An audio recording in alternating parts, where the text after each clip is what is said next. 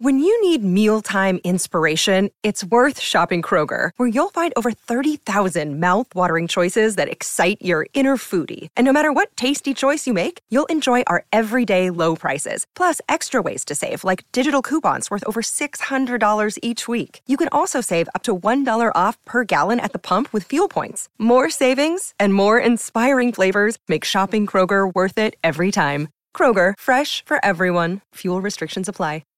Welcome back, Cracked fans, to another edition of the Cracked Interviews podcast. I'm your host, Alex Gruskin. We have a fantastic interview on today's episode for all of you listeners to enjoy, as I am joined by one of the biggest risers of the past year on the ATP Tour, a man who is now a three-time ATP Challenger champion. He reached his first ATP quarterfinal last week in Delray Beach as well. Of course, I'm alluding to the current world number 144, Patrick Kypson, who joins us on the podcast today to break down his rise over the past year, what it meant to him to reach his first tour-level quarterfinal, what it was like to recover from the debilitating injuries that plagued him early in these 2020s, and what he hopes to accomplish moving forward, where he hopes his game continues to grow moving forward as well. It is just an in-depth conversation, dare I say the sort of conversation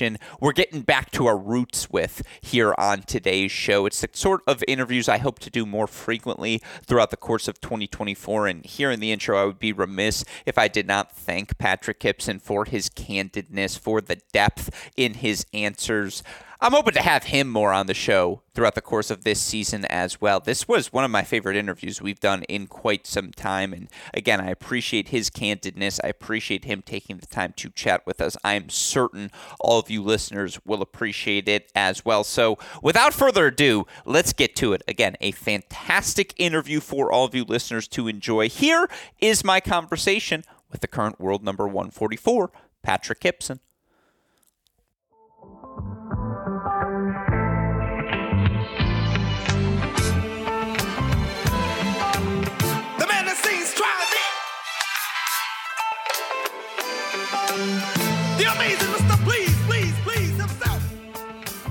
Joining us on the podcast for the first time today is a man who just continues to rack up the accolades. Let's start with his most recent accomplishment. He reached his first ATP Tour quarterfinal in Delray Beach. Of course, he is now a three-time ATP Challenger champion, but of course, I can remember all the way back to his 2017 Boys 18s Kalamazoo title as well. Welcome onto our show, the world number 144. It's Patrick Kypson joining us today. Patrick, thank you for taking the time to joining the show. How are you doing, my friend? Yeah, thanks for having me. Doing good. Obviously had a good last couple of weeks. Happy with how I performed and some of the results there. And doing good. Back at home, doing a little training and getting ready to go back out again. I imagine it's got to be nice to just get a break, given how much traveling you have done through the first couple of months of the season. But I want to talk about a quote you gave to the ATP Tour website to start today's show. You talked about reaching or earning your first victory at the tour level in Delray Beach. And you said, "I'm super happy. I'm working really hard. And I definitely don't feel any different waking up today than I do on any other day after a win." Now, that's a great answer for the press, let's be clear. But I am curious, now that you've had a little bit more time to absorb that Delray run, what did it mean to you to have that sort of tour level success, given all the injuries, everything you've been through? Yeah, obviously, felt amazing. I think looking back, it's definitely, once you're a week or so removed, it's definitely special to look back and see how you got that first win, whether it be your first title at a certain level or your first match win at a certain level. So obviously, I'm just, super happy with getting my first tour level win. And, looking back a week removed now, it's probably feels a little bit better than it did the day after. Just because when you're in that tournament mode and you're competing, it's whether it's a tour level, it's a future, it's just a win is a win. And it feels good. There's things that you did well because you won, and there's things that you need to improve on. So that's kind of how I look at it during competition, but, definitely super, super happy to get, a couple tour wins. It's, that's why you start playing tennis, and that's where you want to continue to win matches, to be successful as a professional. No, it's well deserved, and it's a mature mindset to have that has probably led to the success you have had. I'm curious about the level difference because obviously, 2 weeks prior, you were playing indoor tennis in Cleveland, a run obviously to your third challenger title. I had the chance to be there in person and see your level. I mean, this may be a simple question, but I'll ask it anyways. Were you playing better in Delray Beach to get the results you got, or was the level fairly similar for you between the two events? I actually think, I think I actually said something to you maybe, but I wasn't super happy with my level in Cleveland, to be honest. I think I did a lot of things like not tennis related very well. Like I competed very well and I served very well, especially when I needed it. But I actually didn't feel like super confident. I didn't feel like I was hitting the ball like as clean as I would have liked to in Cleveland. And I just did a lot of other things really well. I think that's what got me the win there, which obviously you can take a lot away from because I felt like I didn't play my best, but I still won a tournament with beating a bunch of high level players. So I took a lot of confidence from that. And I think my level in Delray was a little bit better. I felt a little bit more dialed in off the ground, and I continue to serve pretty well, and that obviously helped me. But in terms of like the difference of level in between the quality of players I was playing in Cleveland and then in Delray, yeah, you could argue that it's slightly higher, but it's just, I think it comes down to the details and on the big points. What are you doing? What's the other guy doing? Because everyone hits the ball like the same, No, absolutely. The guy I play the first round in Cleveland hits the ball as well as the guy I play in the quarters of Delray. It's just the guy I play in the quarters of Delray usually is going to play better on the bigger points, I think is the difference, So I don't think the level's too different. They make you work for sure. They make you work at, in the challenger level as well. There's really not any more free points, or no one's really giving you anything anymore. So you're having to earn all of it regardless of the level. So yeah, not too different.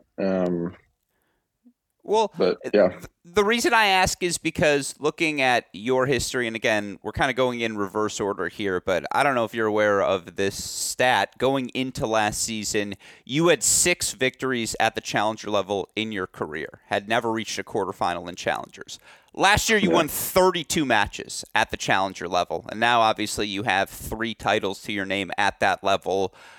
Was it as simple as getting healthy? Like, I'm curious what clicks that allows someone like you to have that sort of significant jump, because it's one thing to go from 6 to 12 and a couple of quarterfinals, but 3 challenger titles in the last 52 weeks. What do you attribute that to? I think a lot of it's getting healthy for sure. Like if I look back on like my years since I left college, I would just feel like I haven't really been able to play consistently the tournaments that I wanted to play until I came back from my elbow surgery in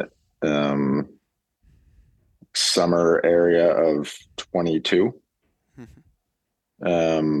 So since then, I feel like I've been able to play on a consistent basis and schedule my events the way I want to. And, obviously I needed to build the ranking up a little bit so I could get into challengers, because I basically had, no ranking because I'm playing 3 months and then resting 7. And then it was a disaster. So, building my ranking to be able to get into challengers and then slowly starting to feel comfortable at that level. And then obviously the work I've been doing, my coach, my physio, my sports psychologist, just, I think kind of all the work, eventually you start to see some kind of payout from it. But definitely being comfortable, at that level, it takes a little while to get feeling like you belong there and that you can beat those guys. You have a couple wins, it starts to kind of, snowball for you. So, that's kind of I feel like the next phase for me in my career is starting to feel that way at the tour level as much as I can and start to build some more confidence there.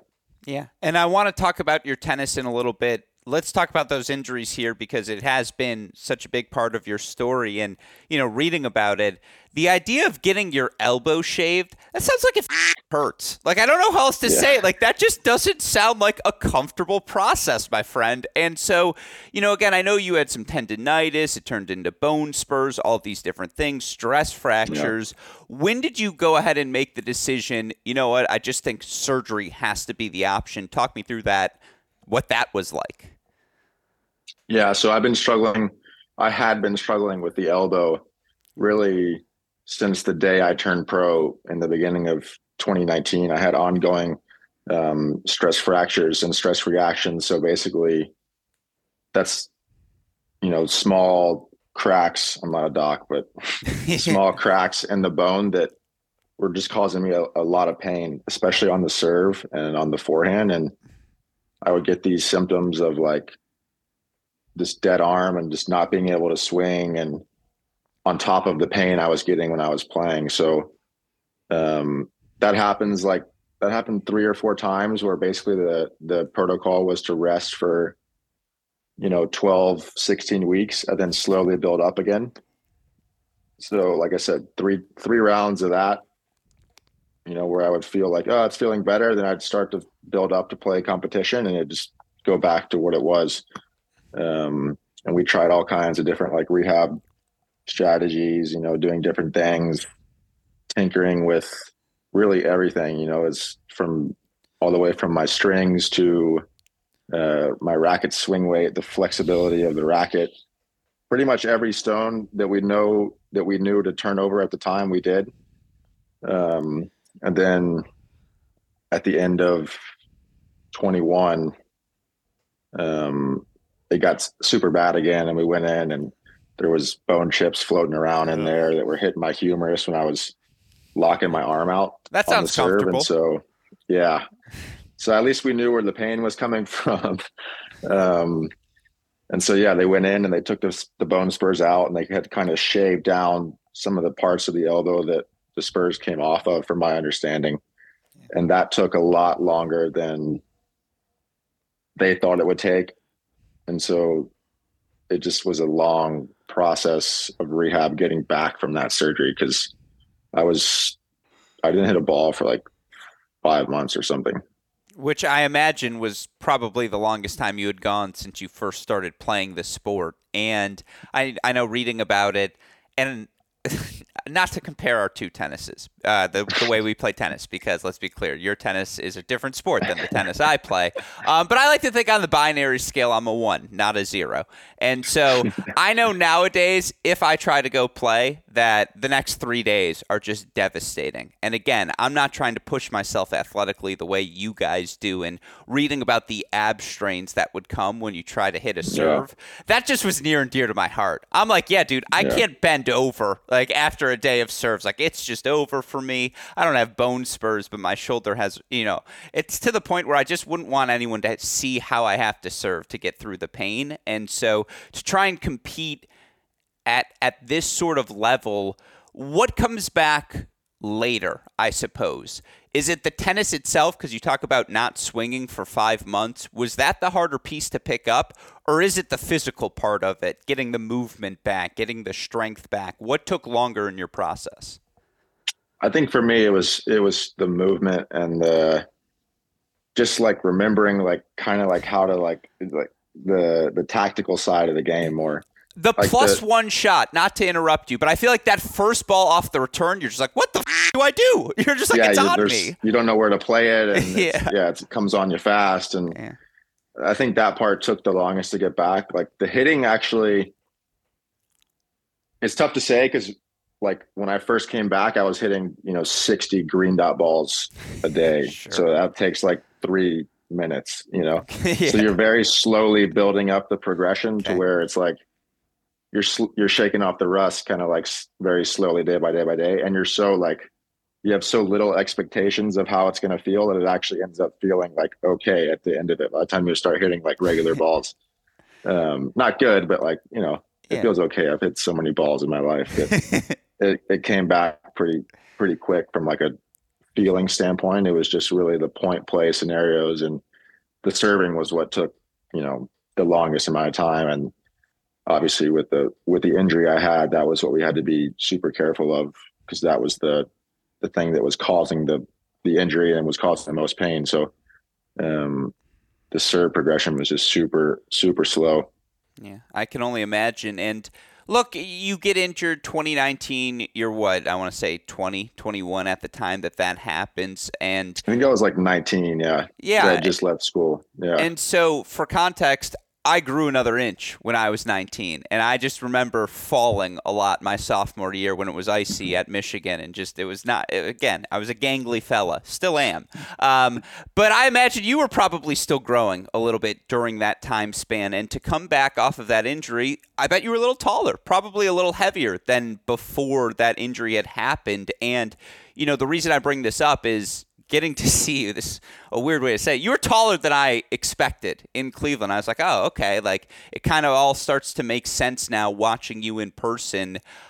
Did you have that experience coming back where, hey, like, now my body has kind of changed a little bit, and what has that adjustment been like as you've, again, tried to become, dare I say, get into professional shape? Yeah. Yeah. I think I might have been still growing a little bit, but no doubt that my body was, I mean, as an 18-year-old becoming a man, your body is definitely, changing. I'm getting heavier, stuff's filling out, I'm filling out my body, and, whatever's going on in my bones from like a hormone standpoint, like all that stuff is true. That's all like very relevant, so I didn't feel like a big difference. I was definitely training quite hard when I was injured in the gym, like doing what I could do, not involving my upper extremity. I actually think I was probably in the best shape of my life when I was like 20 and injured from like a cardiovascular standpoint, but maybe not tennis shape because I wasn't playing tennis, but just from a strict like cardio gym, like different things you can do in the gym.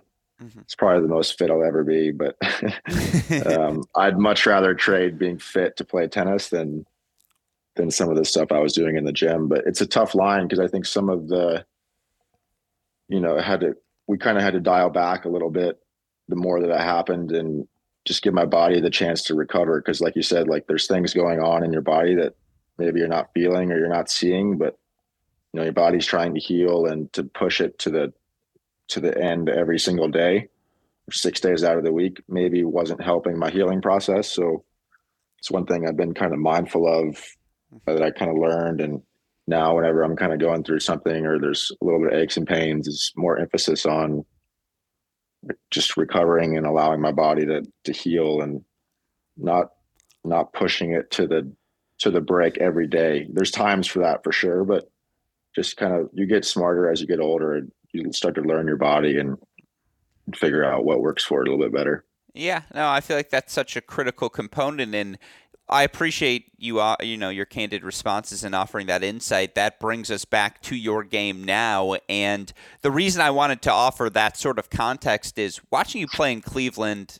I know, maybe you weren't feeling at your best. The thing that stood out to me was how complete your game seems to have become. Like looking at that Cleveland run, if you want to say you don't think you did anything maybe outside of the serve like exceptionally well, I actually think that's pretty fair. But I also don't think you did anything poorly all week. I felt like everything was solid where it needed to be. And I'm curious if that has been a focus of your development, is becoming a complete player, because certainly looked that way in Cleveland. Yeah, I'd agree with that for sure. I think you phrased that pretty well. Actually, I would totally agree with that. In terms of my game, yeah, I think obviously I feel like the game has become more aggressive in the recent years. Like everyone's playing, really aggressive style tennis. Everyone's serving quite big. Everyone's playing quite big off the first, shot or two in the rallies, and that's great. And I'm trying to continue to develop that area of my game, but also being able to neutralize, to defend, and to try and get forward when I can and use my hand skills up at the net. Definitely try and have the skills to have an all court game. I think I'm not good enough to have one dimension of the game and just Fair. play that. You know what I mean? Like I need to have other skills and be able to do a lot of other things, whereas maybe some other guys can just focus more solely on one aspect of the game. I try and round it out. That's one thing that I've been working on a lot with my coach over the last couple of years, just continuing to develop, all the skills and improve my movements so that I can defend when I need to, and that translates into offense too.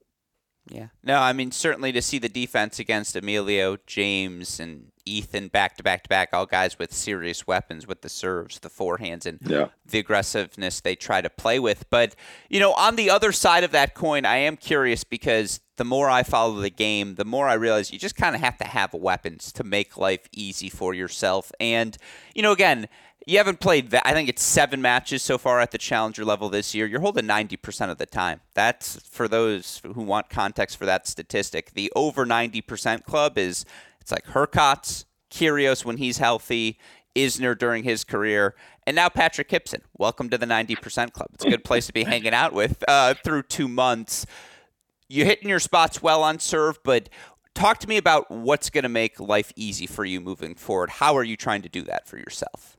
Yeah, I mean, the serve's the first part of that for sure. Yeah. I think actually being able to, feel confident with my body and my arm, and I feel like my MPH on the serve has gone up, maybe 5-7 MPH in the last 6 months. I think I'm serving on average probably mid 120s, upper 120s, low 130s. So I'm happy with that speed, and obviously I've worked a lot on hitting the right spots.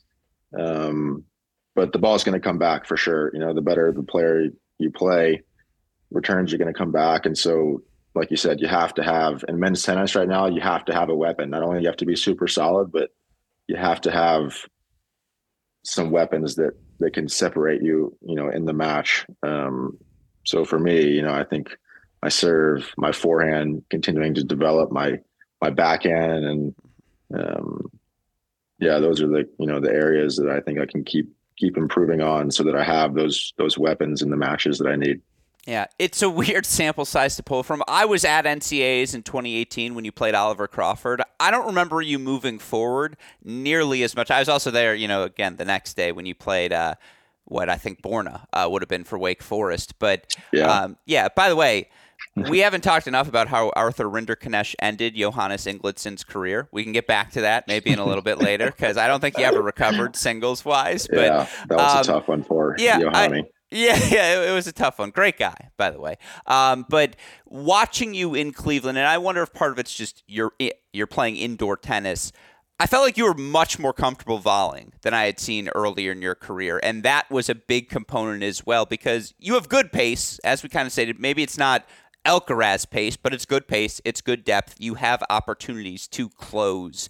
Are you more comfortable doing that now than you used to be? I'm definitely more comfortable than I used to be, for sure. And I think there's a lot of margin to keep improving that aspect of my game. Because I see that I'm pretty successful when I play that style, whether it's indoor or outdoor. Obviously I haven't played a ton on clay in the last 6 months, but I still want to continue to play aggressive on the clay. Obviously things are going to be a little different. You have to reset the rally at times, but yeah, definitely feeling more comfortable coming forward. And that's an area that, still put a ton of emphasis on trying to improve on, because that's big. You see really, if you watch top tennis these days, everyone comes forward pretty well. There's a few exceptions in there, but for me, for my game, that's definitely going to be an important thing to keep improving on. Yeah, my take is always Medvedev's the best bad volleyer we've ever had. Like, it's so bad that it's good. It's just like every time. Yeah, he breaks all the rules you're taught. Like, hey, man, you can't have the elbow flying out on the backhand. Don't hit the U. And it's like, no, for him, he can. And it's just. Yeah, he probably does that on every stroke, to be honest. I don't know if there's one stroke that you would maybe a serve, but aside from that, I don't know if there's one stroke that you would teach a 10-year-old and say, hey, copy this. That's what I'm saying. I had a coach be like, no.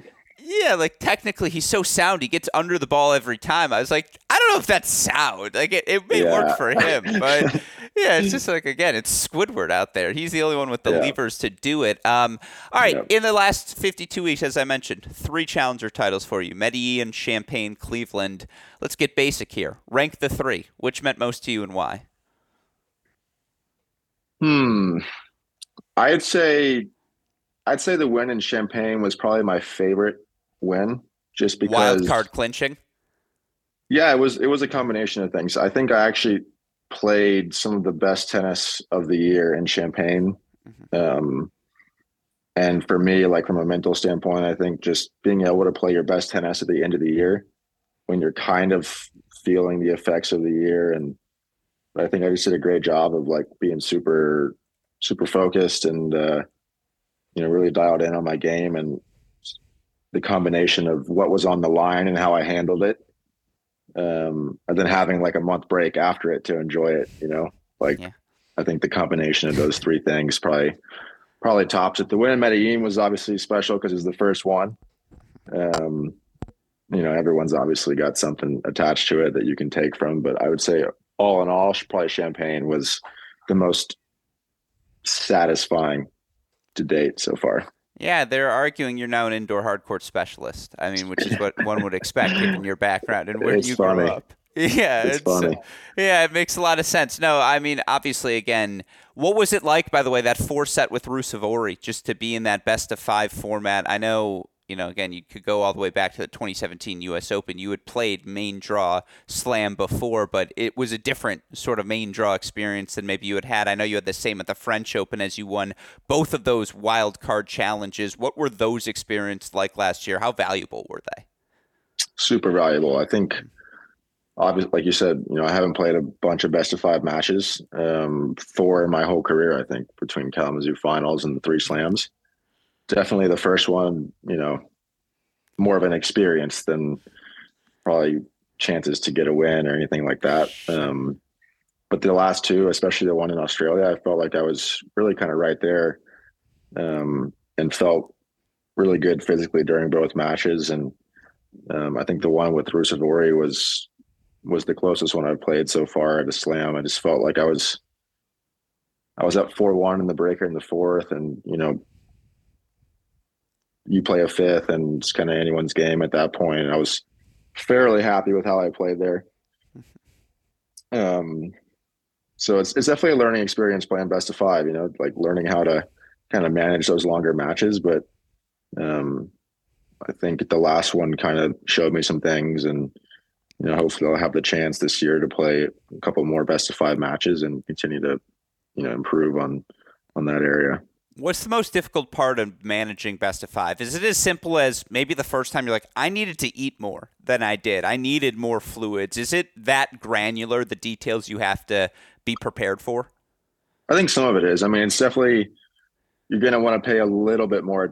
I'm going to want to pay a little bit more attention to nutrition and hydration, just because for me, I know what kind of my body takes. So it's super important. You don't want to have your body fail on you. That's a terrible feeling, Yeah. to be out there and it's like 3-2 in the 4th and you're gassed. It's not a feeling that you want to come around too often. So definitely it's the simple things. And then I think because it's also mental, just, knowing that the match is long. So whatever position you're in, you have time to flip it and vice versa, so just kind of being patient with yourself a little bit better. And if you get off to a poor start, you have time to kind of turn it around. And if you get off to a great start, you need to realize that there's time for the other guy to turn it around, and that you need to keep your foot on the gas. So it's a little bit more maybe mental, I would say. I always feel like the matches you play in best of 3 after you playing the best of 5 are like they just feel super fast, like that match or 2 after each slam I've played just feels like super quick, and it's like a sprint, No, so. for me, it's like National Indoor quarterfinal day is 9 a.m. to 10 p.m. and it's just there's no breaks. It's all day long, and then the next day you have 2 matches. I'm like, okay, but when's the third match start? It's like this is nothing. Yeah. That's our equivalent of best of 5 in the broadcast booth. But no, absolutely, that makes sense. And by the way, I want to throw a take at you because it's one I throw at the listeners all the time. I call Emil Rusevori Diet Yannick Sinner, and that like there are some similarities there, like how he comes across the forehand, the pace he can play with. To see your level in that match, like, I'm not going to lie, I didn't realize you could move like that. That was the most impressive thing to me because I feel like his weapons are real. His weapons are definitely real, and he's a really gifted ball striker for sure. Yeah. I mean, I'd probably put him in the top, definitely in the top 10 in terms of just like quality of the ball that is coming off his racket on every shot. Like he might mishit a couple on the forehand when he's like really pushed, but like guy's backhand is nails, like I'm knifing slices like 3 feet from the baseline, and he's like hitting backhands 85 miles an hour back cross court. I'm just roping him. So he's, I grew up playing juniors with him, and he's always had that skill of just super good ball striking. I think his footwork kind of allows him to have that quality of ball because his footwork's so good. He's so balanced on every shot. So I can see the comparison to Sinner. Yeah, maybe not right now because Sinner's just on a different planet, but in general, yes.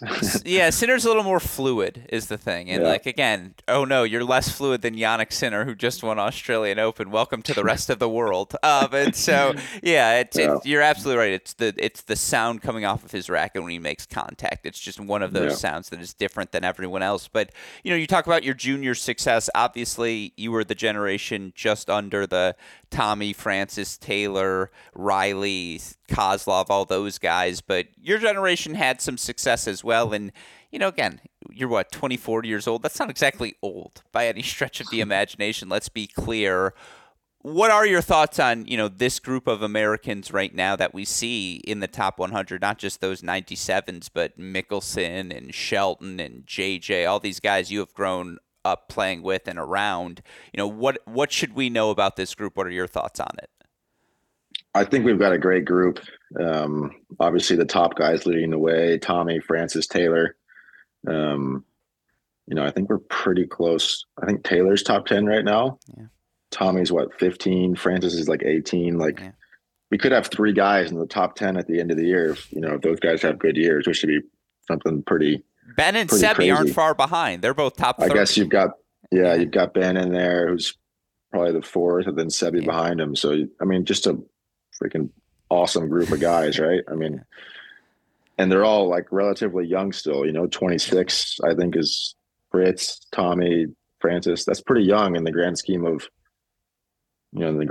things. So then you've got the younger guys, like you said, Mickelson, and I think Emilio Nava is going to make a push here pretty soon and join there. Hopefully I can make a push and join in there. JJ, I think, 70 right now, 60, 70. So bunch of just, good players, and super special to see kind of American tennis, I think, in a really good spot. I know everyone wants to see a Grand Slam champion, but let's go one step at a time here. We've got 12 guys in the top 100 or something like that. So definitely, I think, in a good spot.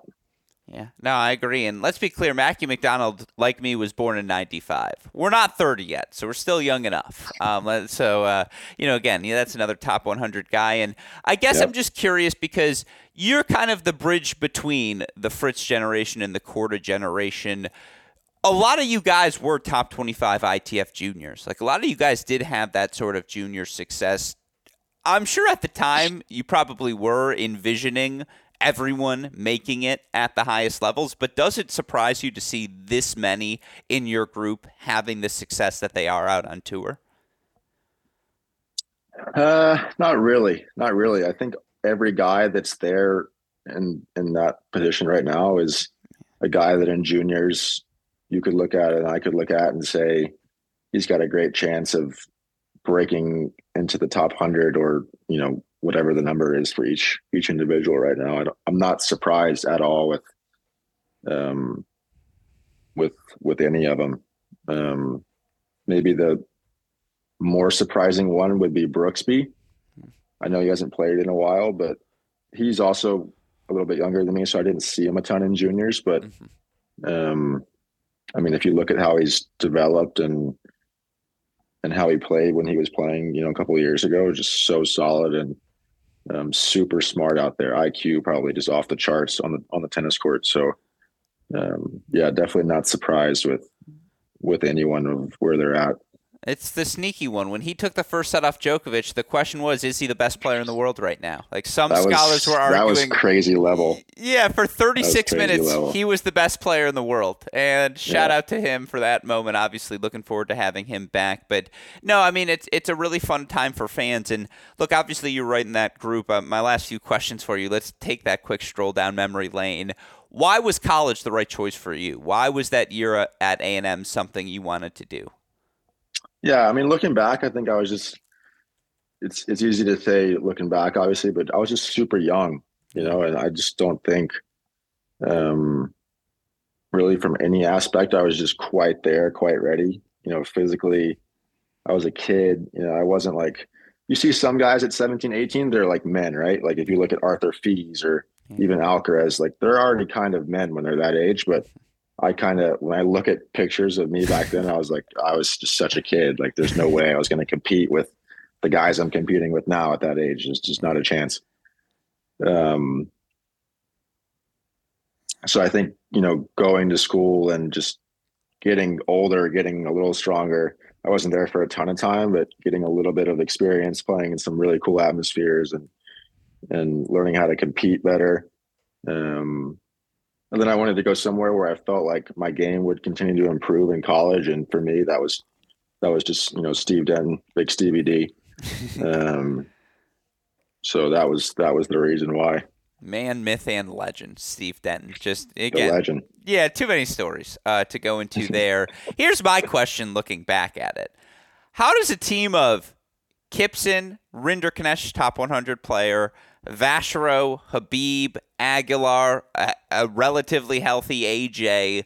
Like, how did that team lose in the semis? That's what I look back and I wonder how. You're missing our best player that year, actually, Jordi Arconada. Of course, at the number 3 spot. I was going to get back to it. I think Jordi lost I don't know, three or four matches that year. Crazy team. I don't know. Yeah, we had a really good team. I think if you asked any team that year, the top 3 teams, we were definitely in the mix for sure. Unfortunately, we ran into a pretty good Wake team at Wake in the semis, and I remember I did not play a very good match against Borna, and we lost to Dubs Point, and me and Arthur both lost in under an hour, so we were down 3-0 in like 45 minutes. Well, 2018 Petros was the best player a top 10 player in the world. Yeah, he was filthy. Yeah. He was filthy. He beat Arthur like 2-1. I lost like 2-1. Yeah. And then we ended up getting it back to 3-all. And I remember it came down to our 6 to the number 6 spot. And I think it was a bagel in the third for Wake. Yeah. I think maybe the home court advantage helped them out a little bit there, but we were super close for sure. Would have had a rematch with the Buckeyes in the final, which would have been fun. Yeah, no, I mean, again, it was a really good group. And yeah, you look at that 2018 year, like yourself, Nuno Borges now a top 100 guy, Borna's now a top 100 guy, Arthur has top 100 guy, the depth that, Torp was top 200, Oliver continuing to rise. Could you feel that at the time? Like, were you impressed by the level of college tennis? Super. I mean, there was no match that was easy. Yeah, Blumberg was probably the best player that season, and he didn't even win NCAAs. You had Blumberg, and then I remember we played UCLA. Like, I played Martin Redlicki, who was a hell of a player. Yeah. Even going to schools like Ole Miss, playing guys like Gus Hansen that were like, he was like 550 when he was in school, and he was like an experienced college player and good player. I remember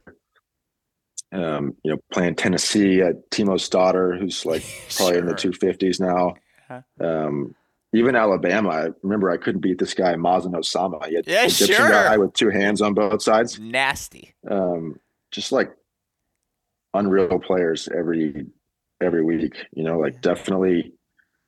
And that was one of the things that I considered when I was going to school, was just like looking at the level, and I was like, dude, this is a challenger level match every week Yeah. or however often we're playing. So like this makes no sense to not go. Like I don't have to worry about the level of competition for sure. Yeah.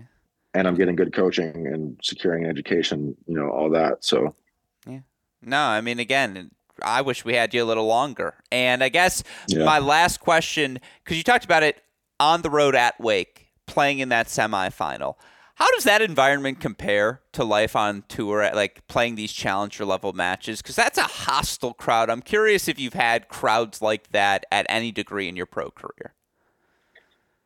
No, no. And I probably will never have a crowd like that unless I like switch Draper, nationalities and I or, play like yeah, art and I'm playing Davis Cup for Argentina against Brazil or something like that. sure, I don't think there's anything that's going to topple like some of those college environments. I think, it's because pro tennis is just like most of the time it's just like too proper. Like it's just not going to, the stuff you hear when you're playing college tennis, you're just not going to hear that at a pro event. It's just not going to happen. The crowd might be, cheering extra loud for the other guy, but like I'm not getting like verbally abused, most of the time either. yeah. No, Um, I shouldn't giggle, but I'm curious. And I guess this is a big picture thing. Would you prefer it the other way? Like, would you prefer getting heckled but having that engagement, or knowing, like, look, you're a professional now. Like, you're trying to focus. You're trying to make a living. Like, I imagine it's probably nice to have that some of that stuff filtered out. Which makes more sense for a pro atmosphere? I'd probably keep, like, it's tough to say I would change things the way they are. I definitely don't mind like the crowd getting more involved for sure. Okay. It's fun. I think, Yeah. most players would, anyone who plays in college tennis, like really loves it. I Yeah. think, like everything I've heard from a good player who plays college tennis, everyone loves it because it's just that atmosphere is just like, it's awesome. It's loud and it's always loud because there's six courts going on at one time. Like, and so it's awesome. Yeah. But yeah, definitely pro tennis. Maybe at the slams, I would say is the closest you can get to like a college atmosphere. Like probably some of the Aussies get it in Australia, in the Aussie Open, and then maybe as an American on Ash you can get it. But New York's also so diverse that I feel like a lot of times as an American you're actually getting less crowd support, Sure. which is strange. So yeah, college tennis definitely top of the food chain for atmosphere. It's the only level in the sport where we have a war chant. I mean, if you watch Ohio State warm up, you're like, I'm sorry, what? Like, what are you Yeah, guys doing right now? yeah, You know, this is a tennis match. Like, it was the most striking contrast. Harvard's playing like short court, just little hitting. They're casual. The other side, you just have one team's ready to go to war. I'm like, yeah, I think that team's going to win. yeah. And so, no, I mean, obviously we do a lot of here at Cracked Rackets with college tennis, but just interesting to hear your perspective as well. My last question for you: goals, but more importantly, I guess, schedule for 2024. You're now 144 in the world. I know, obviously, you want to play more tour level events. We do have Indian Wells, Miami, if you're listening. I know a guy who would be a fantastic wild card recipient. He certainly has played pretty well of late, but I'm curious what your schedule looks like coming up, what you hope to accomplish this season.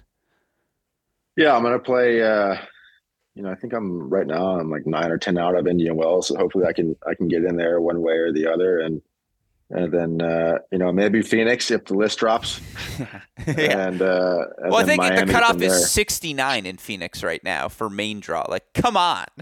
Yeah, yeah, no, not a lot of comments there other than tough cut. Yeah. And then Miami, but for me, schedule for the year, obviously when I can play qualities of tour events, I'd like to do that, and when I can, I'll play challengers. I think it's kind of a weird ranking spot to be in because you can't play